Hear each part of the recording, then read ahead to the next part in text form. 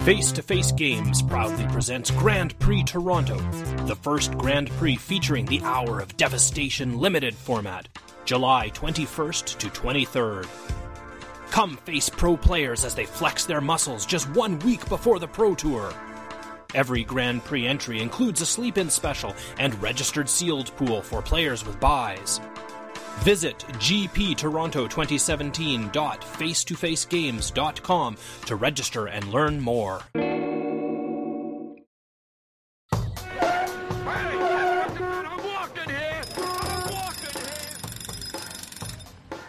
ManaDeprived.com is proud to present Top 8 Magic Podcast with Michael J. Flores and Brian David Marshall. Brought to your ears thanks to FacetoFaceGames.com. And yes, sir. Focus. I'm focused. We'd be like, we have to be as sharp as the wing on the aerial guide. That's how focused we have to be. How sharp is that, actually, though? It's like 2 power sharp. I mean, like... This is just Windrake sharp, but it makes something else fly. We can ignore it. But it's sharp. Yeah. Like, it would cut you. The first blue card that I'm pretty interested in from Hour of Devastation is Champion of Wits. Champion of Wits. Yeah. I think this card's interesting. Is there a lot of chatter about this card being very good? I don't know. I haven't really listened. So, Champion of Wits is 2 and a U for a 2/1 creature. It is a Naga wizard. Yeah. A Naga is like a dude who his bottom part is like Snake. He's like a were-snake. Yeah, it's like he won the lottery and lost the lottery real bad at the same time. Yeah. He won lost, okay, right? When Champion of Wits enters the battlefield, you may draw cards equal to its power. If you do, discard 2 cards, right? So you just play it, natural power of 2, draw 2, discard 2. Could be good. But if you have something, that's boosting your creature's power, it could be draw 3, discard 2. Yeah, well, I mean, let's say you have no cards in hand, right? You do this. You are tautologically playing eternalized cards because this card itself has eternalized, right? So it is eternalized for 7, 5 UU, gets a 4/4. So when you're eternalizing it, 0 cards expended, draw 4, discard 2. That's pretty powerful. Right. But it is expensive. Right. I think the most comparable card to Champion of Wits would be Oath of Jace, which is kind of outskirts kind of card, right? It's not super popular, but some people play it. I'm not super hot on this card. Yeah.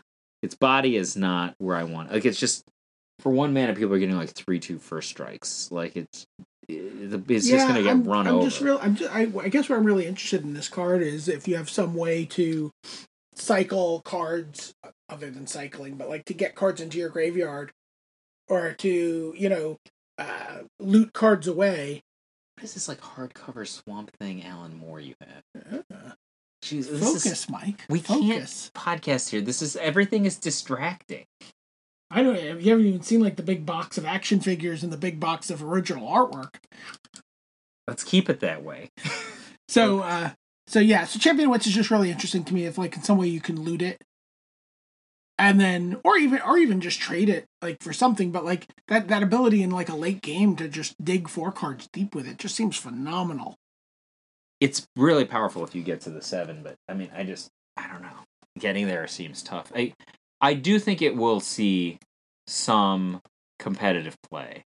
I just don't think it's going to be like real super impactful. Right. Countervailing Winds. 2 and a U for an instant. Counter target spell unless its controller pays 1 for each card in your graveyard. So this is basically a totally sane circular logic. Yeah. So it could be 0. Yeah. And it has cycling too. And you get to say your opponent casts a spell and you say, I will countervailing winds it. So this card is just the same. Could we just like jump down to the not common version? It's like real interesting. Which one? Supreme Will, I think, is the name of it. Oh, okay. So what's really interesting is they're printing both Countervailing Winds and Supreme Will. Supreme Will is also 2 and a U for an instant. This was the uncommon version. Countervailing was the common version. And Supreme Will has choose one. Right. Counter target spell unless its controller pays 3. Or look at the top 4 cards of your library, put one of them into your hand and the rest in the bottom of your library in any order. So it's Mana Leak and Impulse. Mana Leak or Impulse, I should say. Yeah. But one more mana than either. Yeah. Okay. I think that Supreme Will is gonna see play as much as 4-ofs in decks. I don't think it's super common in 4-ofs, but there's already a lot of blue decks that play 5 or more 3 casting cost hard counters. Right. So I think it'll take some of that share, but I think it'll be as many as 4 because, I mean, not that people are like knocking out the door to play Anticipate. Anticipate is superior to the second half of this, but the flexibility is something, especially if you can like maybe impulse into Anticipate's better. The ability of Anticipate's better than look at 4 and put one in your hand for 2 versus 3. Sure, but not. But I mean, it's like a realistic thing you might do is like Supreme Will, dig 4, get a Torrential Gearhulk, play the Torrential Gearhulk, flashback the Supreme Will to counter something. Like that's probably going to be a predictable play sequence. The thing I'd say here is this card is in direct competition with Countervailing Winds, but I don't think that Supreme Will is like strictly better than Countervailing Winds. Like Countervailing Winds' cycle ability, for example, is cheaper than Supreme Will's impulse ability. Right? Supreme Will's Mana Leak ability is sometimes better and most of the time much worse than Countervailing Winds' Circular Logic ability. Right? So but I think that people perceive Supreme Will to be a higher cachet card. Right? Well, I mean, there's more to do with this card. They're the same. They literally are like a soft counter and a card, one for one card manipulation. Sure. These are like really close to the same card. Right, so I think they're in competition with each other. I think we'll see some play of each of these two cards. I do think Supreme will be more popular because it's more consistent on the counter side, spell side. Sure, and I mean, again, you do get to do the play pattern you were talking about, which is to go find your Torrential Gearhulk, and then to be able to bring back this. Impulse is so much more powerful than cycling, right? For one. I think that cycling, it costs 1 less mana.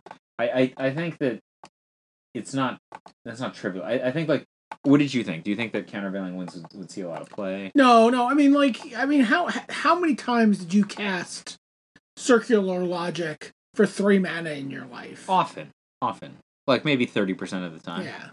The thing but the problem is that's not why you had it in your deck. Right, exactly. And it was in a format where you were able to get a lot of cards into your graveyard on the early turns of the game. The thing is, on turn 3, what's the best you can do with this? Force Spike? Like you cracked an Evolving Wilds on turn 2? Yeah. You cycle the land on, so maybe it's for 2 on turn 3. But I think that which is good enough. There'll be some number of this and some number of Supreme Wills. It's not going to be just 0 of this and all Supreme Wills. The other thing that I think is really interesting to think about is that this card, Supreme Will, and Censor are actually all the same. This card's much better to hit with your Torrential Gearhulk, probably. Than the Supreme Will. But you know what I'm saying? It's also very similar to Censor, right? Yeah. Like, I don't know. I think it's So do you think Countervailing Winds will find a spot? I think it will be relatively unpopular, but that it will see play. Okay. Cunning Survivor. It's a 1/3 for 2. That whenever you cycle or discard, it gets +1/+0 until end of turn and can't be blocked. Now that we've said that, it's probably going to be like the key combo piece. It's a sweet card. I'm not super excited about it. Eternal of Harsh Truths is kind of an interesting card. Blue zombie cleric, but it also harkens back to our friend John Finkel's favorite card from us era. It's very Ophidian-like. But he's got like bolus neck protrusions. Yeah. Yes, he does. But he's a 1/3 with a Flick 2, which is the one big mechanic from this set. So whenever this creature becomes blocked, defending player loses 2 life. But if he doesn't get blocked, whenever Eternal of Harsh Truths attacks and isn't blocked, draw a card. It seems like superior to Ophidian. It is superior to Ophidian, because you got to choose to not deal damage with Ophidian to draw a card. Yeah, but this also, it does a damage if it hits. And it does even more damage if it doesn't hit. Yeah. And you're drawing cards and stuff. I Yeah. think this card is probably not going to... Is this card just better than Scroll Thief? It's a little better than Scroll Thief. It's there's some cost to blocking it, right? I mean, Scroll Thief... You can't put your Sylvan Caryatid in front of this Scroll Thief without any kind of produced literally zero constructed impact. Yeah. But I don't know. I kind of like this card. Yeah, I like the idea of this card. I don't. 4 in all my decks. All right. 0 in all my decks. Countervailing wins it for 1. You don't have to tell me twice.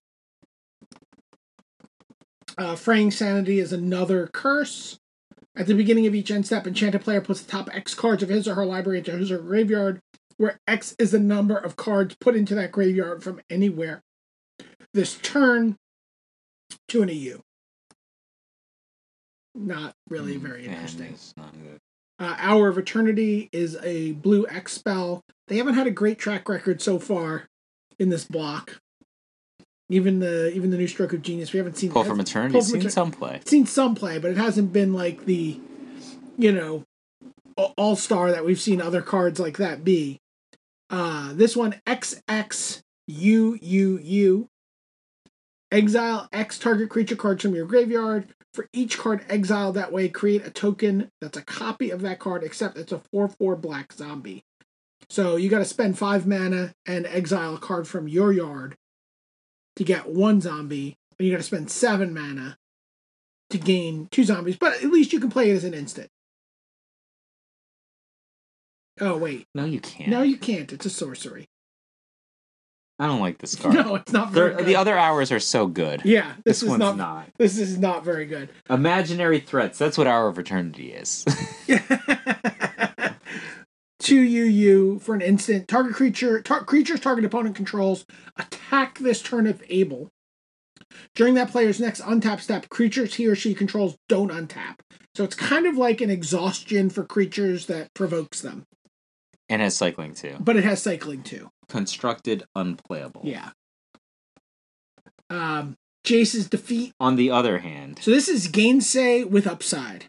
Not a lot of upside. Well, but some. You don't think this will ever counter a Jace? Yeah, like 1% of the time. So Jace's Defeat 1U for an instant counter target blue spell, which is just Gainsay. Yeah. And then it has this like little flavorful additional sentence. If it was a Jace Planeswalker spell, scry 2. I mean, obviously this card is great. It's going to be played as many as 4 ofs in sideboards. I would be. I would not be surprised if this was one of the most highly played cards at the Pro Tour. I would be surprised if we didn't see some number of like main deck singletons of this card. Wow. Actually, I think it's really good. I mean, just small note: you can counter Nicol Bolas with it, for example. Not an unreasonable thing to do. But you don't get to scry 2 for that because he's not Jace. It's okay. Yeah. So you think going to be one of the big constructed impact cards here? Just even though it's. I think basically all of the defeats are great. Maybe not Mrs. Defeat, right. But the other 4 are all great. Okay. Kefnet's Last Word, 2 UU for a sorcery. Gain control of target artifact, creature, or enchantment. Womp womp. Lands you control don't untap during your next untap step. So it's control magic with a horrible downside, but right. It can also be steal artifact or steal enchantment. Yeah. Right. So this is a powerful and flexible card. We haven't seen this effect at this casting cost in 15 years. Yeah. Okay. So I actually think couldn't be a lousy annex. We can't take a land. We can't take a planeswalker. I don't know. Like I think that they probably limited it because it was too good. Right. My guess also is, I mean, you just like you're like a kid going to F&M. You've got your deck. You've got your one planeswalker. You play it. Your opponent's like, kid, last word. Give me your Jace. I'm playing with it. Which is just a stinky feeling. Yeah. Well, I think this card's probably pretty good. Yeah. Yeah. It's powerful. Now you don't like the. You don't. Well, I guess it has more impact than the Gain Life one, though. Well, Kefnet's Last Word? Yeah, I'm saying. You could take an Ulamog with this. Oh, well, that's true. Like, right? It scales with the power of the opponent's cards, but its cost doesn't scale. Right. Like, there's a lot of things that you pay extra for because they're indestructible. Right. Stuff like that. Yeah.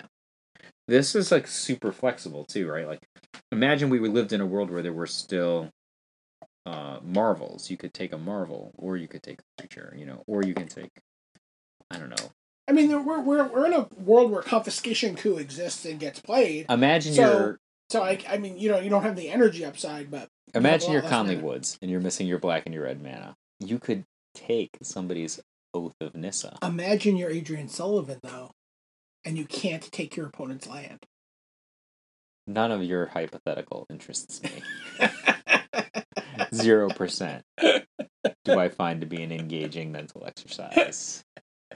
Let us move on. All right, well, this is a card I'm really excited about. Nimble Obstructionist. 2U, 2 and a U for a 3/1 flash flyer. So it's like... The stats are really good. It's Vendilion click. Yeah, basically a click. But it also has cycling 2U. And then when you cycle Nimble Obstructionist, counter target activated or triggered ability you don't control. So it's like a cantrip counterspell for abilities, right? So somebody can... So imagine, for example, Aetherworks Marvel was still a card you could be playing in this format. Let's just name cards people might do, right, that actually exist. Like, I don't know, an Evolving Wilds. Sure. A Clue. Yeah. They could activate a vehicle. Right. They could equip something. They could do that. All kinds of stuff like that. I mean, if they have like a Seal of Doom, like something like that. Yeah, this card's super sweet. So cantrip counterspell, whose plan A is... For example, if they decided to sacrifice a desert to exile all the cards in your graveyard, from all graveyards, what if they counter that? What if they were just sacrificing a desert to deal 2, or perhaps Giant Growth their guys? Yeah, I thought you said it wasn't counterable to dealing 2. It is counterable. I hadn't thought about Nimble Obstructionist, and neither will your opponents. You will have the edge. I think this card's really good. I do you think it'll see play, though? Do you think people are going to... I mean, really good means it sees play, right? I mean, I think this card is really good in the... Like, I can think... I play a lot of wider formats than you play, Mike. I think this card could see play. Yeah. I think this card... If Aetherworks Marvel were a thing, I think this would have a greater chance of seeing play. Right. Not just because the ability to counter Marvel activations is desirable, but because the ability to create a flash flyer as a clock without exposing yourself on defense is very desirable. Right. You could also counter, for example, those energy decks go to Dynavolt towers. Yeah. Or, someone needs to make a emergency blocker with their Whirler Virtuoso. You could counter like a Hydra activation, all kinds of stuff. Yeah. Card's sweet. Curious if it can find home. You just put it in like the blue-white flash flyers deck? You could. I mean, I think this could be a control card. I think like a lot of cards that have... Actually, it's insane in the control deck, because then you're just like, oh, no threats? Yeah. Flyer. 3. I mean, now they have to deal with your thing. And like all their, Harness Lightnings are in their sideboard. Yeah. Like, yeah. Harness Lightnings, yeah, that's interesting. Ominous Sphinx. So this is a 3UU 4/4 flyer. Whenever you cycle or discard a card, target creature an opponent controls gets -2/-0 until end of turn. Not very exciting. It's pretty cool. Probably won't see play. I mean, people are barely playing Archfiend of Ifnir, and that card has cycling, is a 5/4, and puts a -1/-1 counter on everything your opponent controls every time you cycle. I don't think this is likely to see play. Yeah. Proven Combatant. So this is an Eternalized card that starts at U for a 1/1, a Walking Man. And it has Eternalized 4 UU. How do they name this card Proven Combatant? How about, like, card you probably won't play? Unproven Combatant would have been a much better name. Unproven Tiny Creature. Unproven Combatant would have been a much better name. I'll be honest. Yeah. Riddle Form is a card I really like the idea of. I don't think is super exciting. I always like the Halcyon Glaze. I always like the Opals, enchantment. So this is an enchantment for 1U. Whenever you cast a non-creature spell, you may have Riddle Form become a 3/3 Sphinx creature with flying, in addition to its other types until end of turn. And then it also has 2U, Scry 1. Yeah, I don't think it's likely to see play. Yeah. It's like cool, though. It's the worst compulsion ever. Yeah, it's a really bad compulsion. Sweet card, not great. Seer of the Last Tomorrow. 2U for a 1/4. I'm going to keep just moving on here. Sinuous Striker. This is a 2U 2/2 Naga Warrior. It has water breathing, so Sinuous Striker gets +1/-1 until end of turn for a U. And then it has Eternalize 5, 3UU, discard a card. So as a 4/4, that ability is much more interesting. Yeah, but you have to discard a card, right? It's not freebie. Yeah. Again, discarding cards is not necessarily a drawback. Yeah, but it's a cost. Yeah. Like, you can't do it if you don't have a card, for example. Yeah. Spellweaver Eternal is a 2/1 for 2, 1 and a U. It has Prowess, and it has Afflict 2. Moving on. So we talked about Supreme Will already, but it's like, I feel like Wizards is putting, like, cards that we've seen before and just adding... Well, this whole row is all great cards, right? Just adding a cost onto things. So strategic planning, 1U, look at the top 3 cards of your library, put one of them into your hand and the rest onto your graveyard. This card's sweet. I think it's really powerful. Like, there's certainly a time where this card would have cost you, right? Well, this is a pre-reprinted card. Is it? Yeah, it's from Portal 3 Kingdoms. Ah. So, I think this card's really good. I think it might help push the Splendid Reclamation strategy over the top. Oh, nice. Right? Like, this I'm excited about that. Yeah, it could potentially do that. It's good with other graveyard interaction type stuff. Because it's a sorcery, it's unlikely to just see play on merit, right? Right. Like you wouldn't play this instead of, like, a lot of the other options you'd have, like, that sorcery, for example, the Think Twice, what's it called? Take Inventory. Yeah. I think Take Inventory is probably superior to this if you're just playing it as a... They play well together. Okay, yeah. I mean, but you can only have so many of those things at sorcery. Yeah. Like, it's one thing to load up on But if you're sitting, we talked about, like, the idea that if you're sitting on your Countervailing Winds on turn 3, this is a great card to set that up. In terms of, putting 2 cards into your yard, putting 3 cards into your yard, including itself. Yep. It turns that into a pretty hard counter in the early turns of the game. And also, this is also just a sweet card for helping you set up your Torrential Gearhulk. I think it depends on your color combination, though, because if you're going to invest in a sorcery and you're blue-red, there's a question about whether you'd play this versus Tormenting Voice versus Cathartic Reunion. Both those cards can actually fix your hand. This can't. This puts random cards on top of your library. Yeah. Right, I mean, not completely random, but, like, semi-random cards on top of your library versus fixing your hand. So I do think it's a playable card. I do think it's actually powerful and exciting, but it's got some rust. On the other hand, why does this card look like Jace and Gideon are getting ready to go up for a tip ball? Like, Nicol Bolas, the ref, is walking up and he's gonna. They're having a planning session. It looks like they're going up for a tip. Like, this is just like what Ty Lue and LeBron look like. Hey, let's run this play. Shut up. ISO. So you you said all 3 cards on this row. You like Striped Riverwinder a lot? Striped Riverwinder is it's my favorite art in the set. I think quietly going to be one of the best cards in the set. It's my favorite art in the set. So because it looks like it's animation style art. Yeah.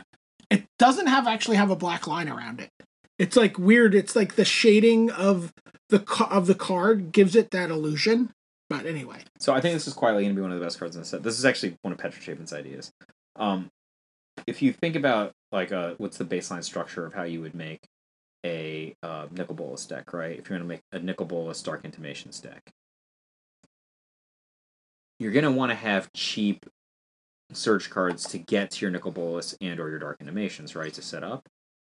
But you have your choice. You could play cards like Anticipate. You could play cards like Strategic Planning, which actually can dig. Or Striped Riverwinder, which is an opt.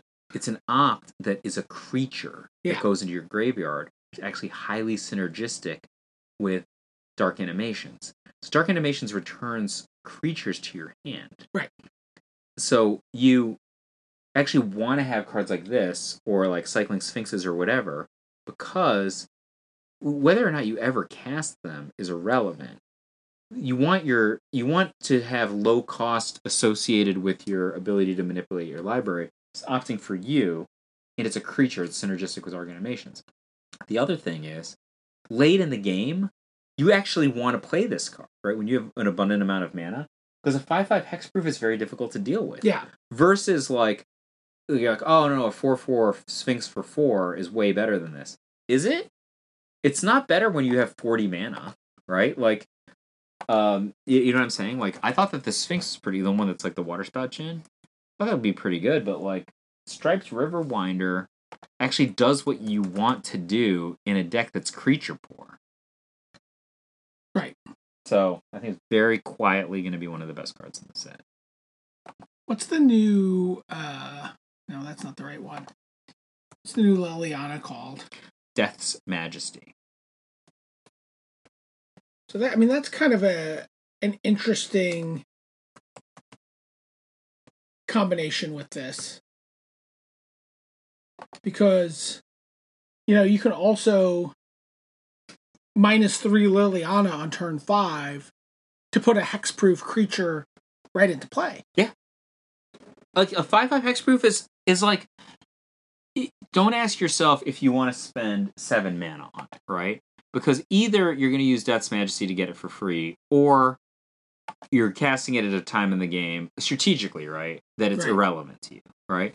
Ask yourself if you'd rather have a 5/5 hexproof or some other kind of threat.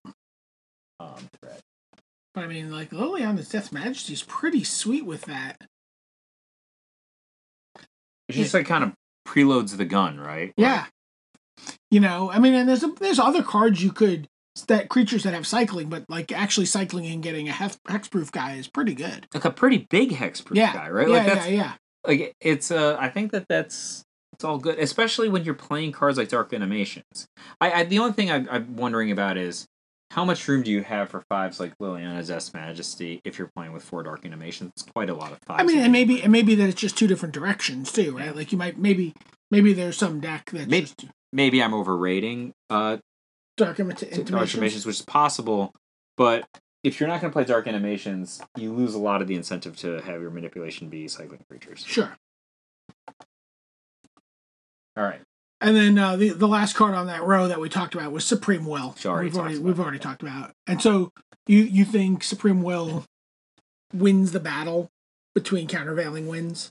I do think it will be played in greater numbers. I think both will be played. Right. Like, I mean, I could see like 3-2, 4-1. And then what happens to the cancels of the format? I think that the cancels will be played in lower proportion they have before. So like, I don't think they're going to go to 0. I think it's more likely to just go to 2 or something like that. Because there's a ton of different kind of counterspells you can play in Standard now, but there's not a ton of different kind of utterly flexible hard counters. So there's some desire to play like a Disallow, Void Shatter, maybe a Scatter, but not as much, because I think Supreme will take some of those slots. Okay. Swarm Intelligence, 6U for an enchantment. Whenever you cast an instant or sorcery spell, you may copy that spell. You may choose new targets for that copy. So this is basically the fixed Hive Mind, right? Like where instead of Hive Mind was like whenever you played a spell, everyone played a spell. Yeah. This is like you play the spell. So this is just like the version of Hive Mind that nobody wants to play. Like this card's obviously going to be an EDH commander. What is EDH? Commander. Oh, commander format. EDH is what we used to call it. Canadian Highlander? No, Canadian Highlander's different. That's a completely different format. We are a Canadian podcast. Yeah, I like Canadian Highlander. I have a Canadian Highlander deck. I'm not surprised. Man, you said that with such judgment. Yeah, not a card that you think anyone's going to play. I have a hard time seeing it outside of 100-card decks. Tragic Lesson. 2U for an instant. Draw 2 cards, then discard a card unless you return a land you control to its owner's hand. What a weird card. Is this card a reprint? I don't know. I don't think so. It feels like I feel like we've seen this card before, but I might be confusing it with. I feel like it was from Zendikar block. I don't know this card. Let's see. What are you using? Some sort of sorcery? Yeah. I don't know. All right, I'm not seeing anything easily, so I will ignore it. But this guy, seems kind of sweet, right? Like sometimes you just want to get another. We've all Moloku'd into another land drop, right? Yeah. Sometimes you have a major land. Think when you say we all have, are you talking about me and you, the people in this room? We all. Because certainly the people listening to this podcast, everybody in this room. Mike, why didn't you tell me that Fastbond was great? Like, how would I have known that Fastbond was great? I've played with Fastbond before, but like I've never really played with Fastbond, and it's been I've been doing it in the Vintage Cube. Oh my god, that card is insane! Like when you gush Fastbond, do you know how good that is? Like tap 2, return 2, draw 2, play my lands again. Oh yeah, one of those was a breeding pool. Cast regrowth, get back gush again. Yeah, you lose a little life, but man, you dig deep. And you don't lose any position, right? You gain position. You're playing. You get to play your lands back out. All your lands back out. You can play as many lands as you want. It's crazy. Card's insane. I did go 0-3 with it, but in a deck today, but literally could have won every match if I'd had one more minute of clock. In the immortal words of Kurt Vonnegut, don't truth me, Unk. Anyway, the tragic lesson here is that I need more time to play with Fastbond Unesh on Magic Online. Cryosphinx Sovereign? Unesh Cryosphinx Sovereign. So 6 UU for a 4/4 legendary creature, Sphinx. Flying. Sphinx spells you cast cost 2 less to cast. Where were you when I cast this, buddy? Come on. Whenever Unesh, Cryosphinx Sovereign, or another Sphinx enters the battlefield under your control, reveal the top 4 cards of your library, and an opponent separates those cards into 2 piles, and then you put 1 pile in your hand and the other in your graveyard. So he's like Fact or Fiction Sphinx that later in the game is like Cheapy Sphinx? Well, he's never Cheapy Sphinx. He makes other people cheapy. He makes other Sphinxes cheap. In some sort of Sphinx tribal commander deck. Yeah, he's garbage. I mean, he replaces himself at 6 with 2 cards, probably. Yeah, but he's like basura. He's like, what? Basura. What's basura? That's just garbage. Okay. He's a 4/4 for 6. You can't cast this. No. Unquenchable Thirst. This is when Unquenchable Thirst enters the battlefield, if you control a desert or there is a desert card in your graveyard, tap Enchanted Creature. It's an enchant creature. Enchanted creature doesn't untap during its controller's untap step. Sweet limited card. Seems alright. Yeah. Also, sweet limited card. Unsummon. The classic. Was someone doing like a Drew Tucker? Is this the most Drew Tuckery looking thing we've seen in a long time? Drew Tucker would not have made a recognizable snake. Shut up. It would have just been shut up about Drew Tucker. It would have just been a blob of blue. I said Drew Tucker-ish. People would be like, there's a fish underneath that boat. This Drew Tucker-ish. Like, why are there just 2 bodies there? I like this artwork. Yes. I actually like the artwork in this set a reasonable amount, except for Vizier of the Anointed.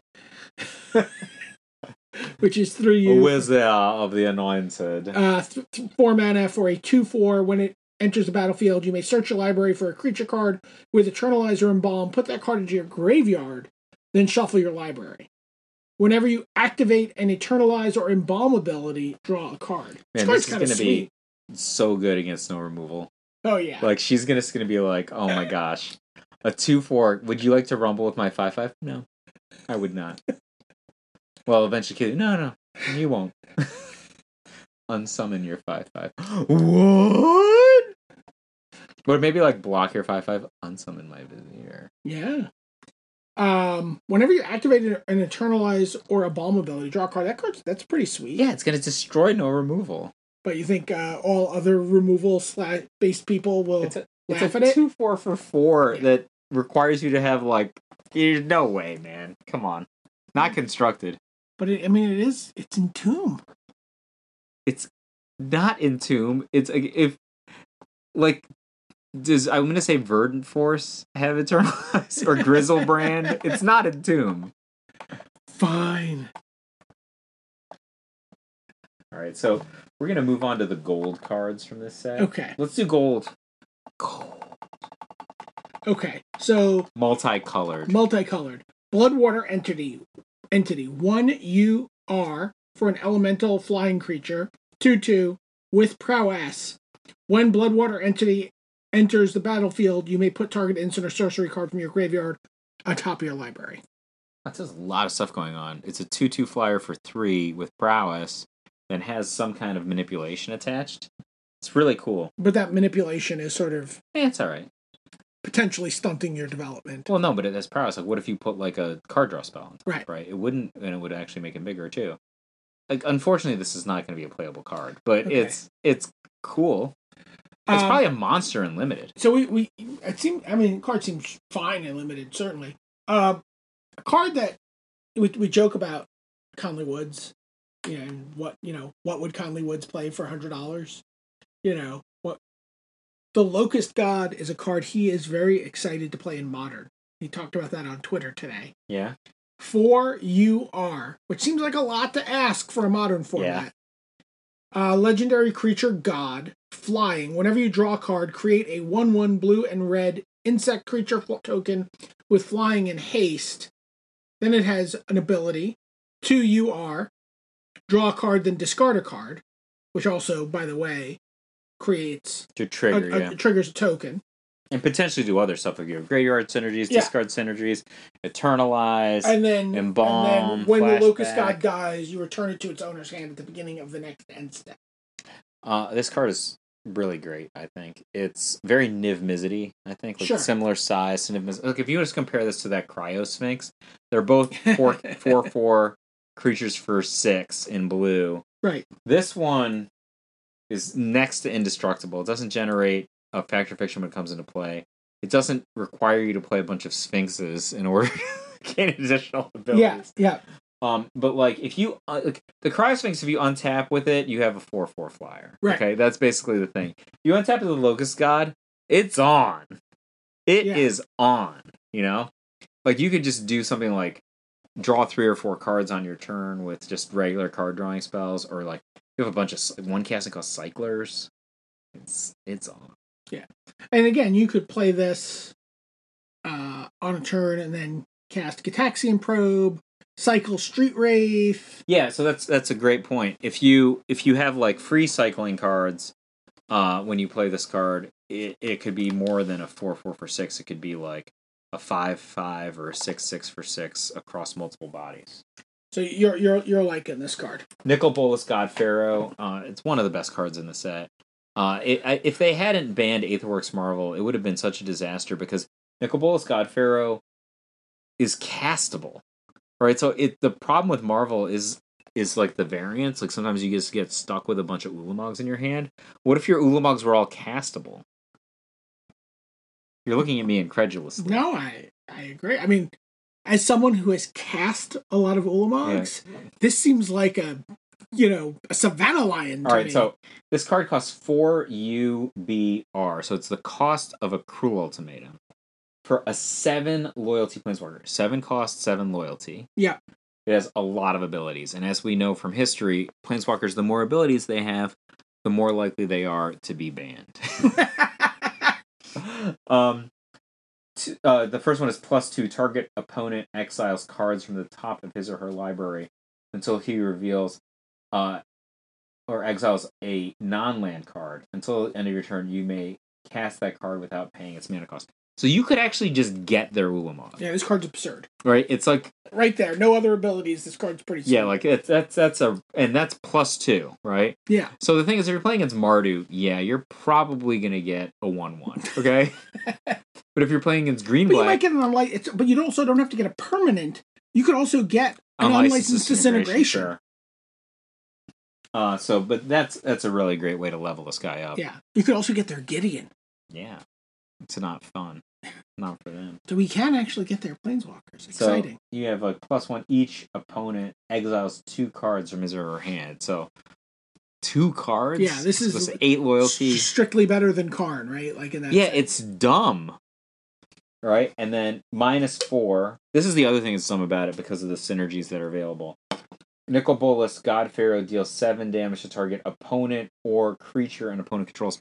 Or Planeswalker that person controls, which is but just implied for there. sake of argument, if you have 1 Dark Animations, which would start Nicol Bolas on 8 loyalty instead of 7, it's just 7 mana, 14 damage. Right. Right? Like, that's very powerful. Right. And it also, if it starts on 8, you're 2 turns away from ultimating. Yeah. Or 3 turns away from ultimating. Well, I mean, No, you ultimate it that turn. I mean, you plus it that turn, so it goes to 10. You plus it the next turn, it goes to 12. And then, the third turn after it came into play, you ultimate it and you exile each non-land permanent your opponent's control. Yeah, I think that's less of an ultimate than just doing 14 to somebody. Like, if you could do the -12, theoretically you could have done -21, right? Like, oh, sure. Like, they're dead, right? One of them is dead, one of them is cute. But this card is extraordinarily powerful. The thing is that it's going to be played, I think, with Dark Animations. It's going to be played in color combination of red, black, and blue. There's so much point removal, and now with the red hour cards, so much great sweeping that's available. This is going to be the new Cadillac of non-Mardu decks, I think, in Standard. I'm dialing John Becker. Just seeing if he's there. We'll see if he's there. I don't know. Because we're going to talk about Obelisk Spider. He's probably not there. It's a little late. Damn it. All right. Well, we'll have to evaluate Obelisk Spider. I think it's the best looking spider we've ever seen. It's pretty great. Like I said, I think the art on this set has been tremendous. It's a 1 BG for a 1/4 spider with reach. Yeah. Whenever Obelisk Spider deals combat damage to a creature, put a -1/-1 counter on that creature. So if you're not killing it in combat, don't just run it in there. Yeah, it's got like kind of some Fungasaur action. Yeah, and then whenever you put 1 or more -1/-1 counters on a creature, each opponent loses 1 life and you gain 1 life. Yeah, that's weird, right? Yeah. And it doesn't have to be from the spider, right? So if you had other effects that were putting -1/-1 counters, you would just gain life. Right. And there are, in green-black, there are a bunch of cards from the past, from Kaladesh, like Apatra, that do a lot of weird -1/-1 counter stuff. Be curious to see if that just unlocks some new way to play. Do you think this card has any kind of window for constructed? No, absolutely not. I mean, what the hell does the blue-white flash deck do? All right, it has a window for constructed. You got me. It's great against 2/1s. That's what I'm saying. I mean, cards like this have seen play before, right? Yeah, I think it could be a sideboard card. Okay. I mean, if there's a blue-white flash deck. Right. Like, I mean, this card is unimpressive against black-green. So it's just going to bite it to a lot of the other decks, too. Yeah. Well, maybe not a main deck. All right, Resolute Survivors. So it's a 3/3 for 3 mana, Mike. So it's very gnarled mass. Very gnarled. 1 RW for a human warrior. You may exert Resolute Survivors as it attacks. Whenever you exert a creature, Resolute Survivors deals 1 damage to each opponent, and you gain 1 life. So again, you don't have to be exerting this creature. So you could play this, you could have a couple of exert guys in play. They are really trying to tell you to play a dedicated exert deck. Sure. Yeah. I'm jury out on this, but I think it in the right shell, it could be... I mean, even small increments of ping/life gain that we've seen from various kinds of ghost councils, etc., have been relevant in the past. Maybe. Yeah, I mean, if you can just get like an early onslaught, like if you can really come out of the gates quickly, and you have a couple different guys that, creatures that have exert this ability, like you just play this and you're like, oh, by the way, take 3, I gain 3. That's take powerful, 4. Yeah. That's a big, you get some big swings. Do you think this is a card that, sees play in some of the red-white human decks? I mean, I think there might be a dedicated deck for it. I mean, this, you're looking for enough good exert creatures to put the Always Watching deck over the top. I mean, it's expensive, though, and it's competing with Always Watching. Yeah, I'm not willing to say no. I think that there's some chance here. It's obviously not on the short list, right? Right. But at some point you can trade speed for power and end up ahead. Okay. Here's a card that Marshall Sutcliffe has already on Twitter declared his undying love for. I asked people what their favorite card was in Hour of Devastation and what format they were looking forward to playing it in, and Marshall Sutcliffe said the River Hoopoe is the card he's most looking forward to playing, and that I could figure out what format he meant. All the formats. Limited. Green-blue for a 1/3 flyer, and then, whatever. But then it has this ability, 3 GU, you gain 2 life and draw a card. I have qualified for the Pro Tour in the last 2 years with worse cards than this in Constructed. Right? Like, Omen Speaker just is a 1/3. Right. Well, I mean, we talked about this idea that Obelisk Spider might be somehow a sideboard card. Like, I mean, this also just kind of jams up those blue-white. Yeah. Also jams up a blue-white deck. Anything. And then if the game goes long at all, I mean, this I think this card's probably an absurd side. If there's real control decks, how could you lose if you landed this on turn 2? And they let it. The control mirror. Let you untap with it. It's already over. Like you have like a Dispel in your hand or something. A GG. I'm excited to do that now. Yeah, I think it's really good. So like just band control. Yeah, just sideboard it. Okay. Can't lose. Like when it, you cannot. Like what are they gonna do? Like they might have left in like expensive sweep, or like even if they're casting it out or something, it's not that bad. Right. Samut the Tested. So this is one of the other Planeswalkers in the set. 2 RG for Planeswalker Samut. It's a 4 loyalty.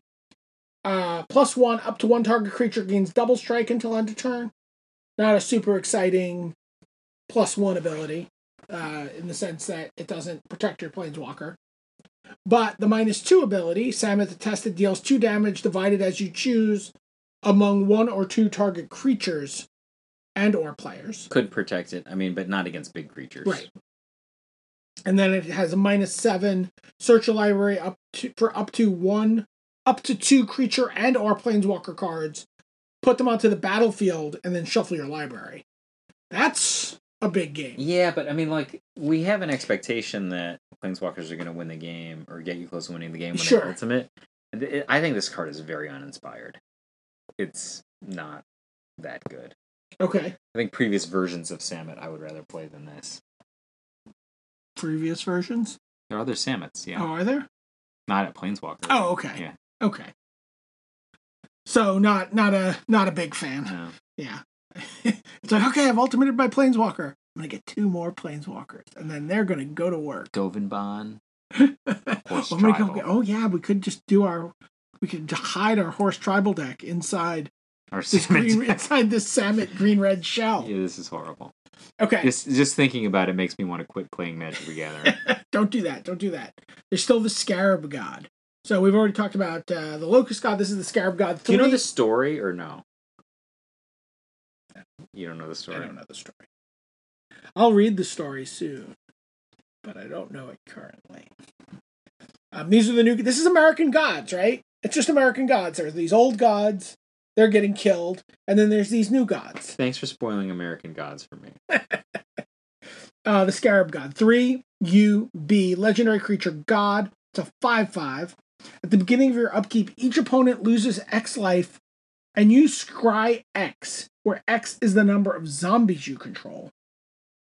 He's not even a zombie. He's not even a zombie. He's just a god. And then his ability is 2 UB, exile target creature card from a graveyard, create a token that's a copy of it, except it's a 4/4 black zombie. And then when the Scarab God dies, return it to its owner's hand at the beginning of the next. I think it's pretty clunky compared to the other Grixis gods. Yeah? Yeah, I don't really want to play this card. Okay. Like 5/5 for 5 is, I guess, alright. Like, so much mana investment before it does anything. I mean, it's like hard to kill. Okay. How about the Scorpion God? Now this is a god. 3 BR, legendary creature god. It's a 6/5. Whenever a creature with a +1/+1 counter on it dies, draw a card. 1 BR, put a -1/-1 counter on another target creature. And then when the Scorpion God dies, return it to its owner's hand. I mean, this is like a double action machine gun. Just killing small creatures, drawing cards. Yeah. I think this card is powerful. Yeah? Also, it's good at winning fights, right? Sure. Because you can make things smaller. I think, like, if you compare these two cards, Scarab God and Scorpion God, if somebody lets you untap with Scorpion God, you will probably destroy them. If they let you untap with a Scarab God, like, there's, like, all kinds of conditions about how much fuel you have, for example, for its zombifying ability. And still, like, what's the payoff? I might scry. Like, it's not that big a deal. Okay. Unraveling Mummy. 1 white, black for a zombie. It's a 2/3. And it has 2 abilities. One, it's like kind of like a whatchamacallit from Ravnica Block. The cards that had 2 abilities. 1 W. Guild Mages. Thank you. 1 W. Target attacking zombie gains lifelink until end of turn. And then 1 B. Target attacking zombie gets death touch until end of turn. The fact that it costs 3 and its activation on its abilities are cost 2, it's unlikely to be any kind of a constructed impact card. Let's save Split for a future episode. Okay, we'll save Split for so we've done Woo. We'll save it for the black red cards. or black. Yeah. So, what gold card or blue card are you most excited about? Nicol Bolas is it's something else. I think that card is really, really powerful. Makes me want to play 7 casting cost cards. What blue cards? I think that the interplay of the 3 casting cost counterspells is going to be something to think about. I'm a big fan of the Nimble Obstructionist. It's cool. I think that card's pretty sweet. I really like that scenario that we talked about where you're just playing a control deck. Yep. And you just get to pick your spot with it. It's just like, oh, okay, I'm going to counter this thing that's going to affect me and draw a card. Or I'm going to just put this thing into play and peck you to death with it over a couple of turns. And you could get an advantage or not. It doesn't matter. Yeah. So I really like that card. For gold cards, I kind of like... The Hoopoe is really good. Yeah, I kind of like the Hoopoe. I gotta... The Hoopoe is going to make games difficult. Like, if you could easily be in this situation where, like, you're playing Band Control or something, and you might have some creature removal, but it all costs 6. And you know what, though? I really want this red-white Exert deck to work. Yeah. And I'm gonna go with the Resolute Survivors as a card that just... That is a poor choice. It is a terrible choice. And this deck is not good, and I just keep putting more bad cards into it, but I just want to do it. Well, Tsuyoshi can't be that far. All right. So that's our first 2 parts for Hours and Hours of Devastation. They don't know that it's our first 2 parts. To them, it's only our first 1 part. 2 parts. It's our first 2 parts. What's our second day? Yeah. All right, what you said. What Brian said. Yeah, for Hours and Hours of Devastation. Hours and Hours of Devastation. That's our preview. That's probably everybody's name for their preview show. I don't know. You invented it. As the Pro Tour historian, I believe that you have primacy here. All right. So, and then you and I will... Maybe we'll try to finish this Saturday after Mike actually pre-releases and might have some opinions about limited cards. Interesting. We could potentially do that. This is what you should do, listeners in Canada. Or in non-Canadian places. In the unlikely case that you're not in Canada. If you liked our podcast, which at this point, if you're still listening, I assume that you must like our podcast. Yeah. Like, subscribe, and then also, like, go on iTunes and like give it like a 5-star rating and like a great We had that review. one awesome review. That was great. So I mean, we may have other reviews, but that one is great. But you should do that. And the reason that you should do that is because I asked you nicely. And if you don't like our podcast, just curse me out on Twitter. Yeah. Oh yeah. It'll be drowned out by the many curses out that I get on Twitter on a daily basis. Just comes to the territory. All right. And then hopefully if you're in New York, see you at the Complete Strategist on Saturday. If you can time travel backwards, because this probably won't be up before the pre-release. Agreed. And yeah, I'm looking forward to playing with some of these new cards. Brian David Marshall, Michael J. Flores. This has been Top 8 Magic. Bye-bye.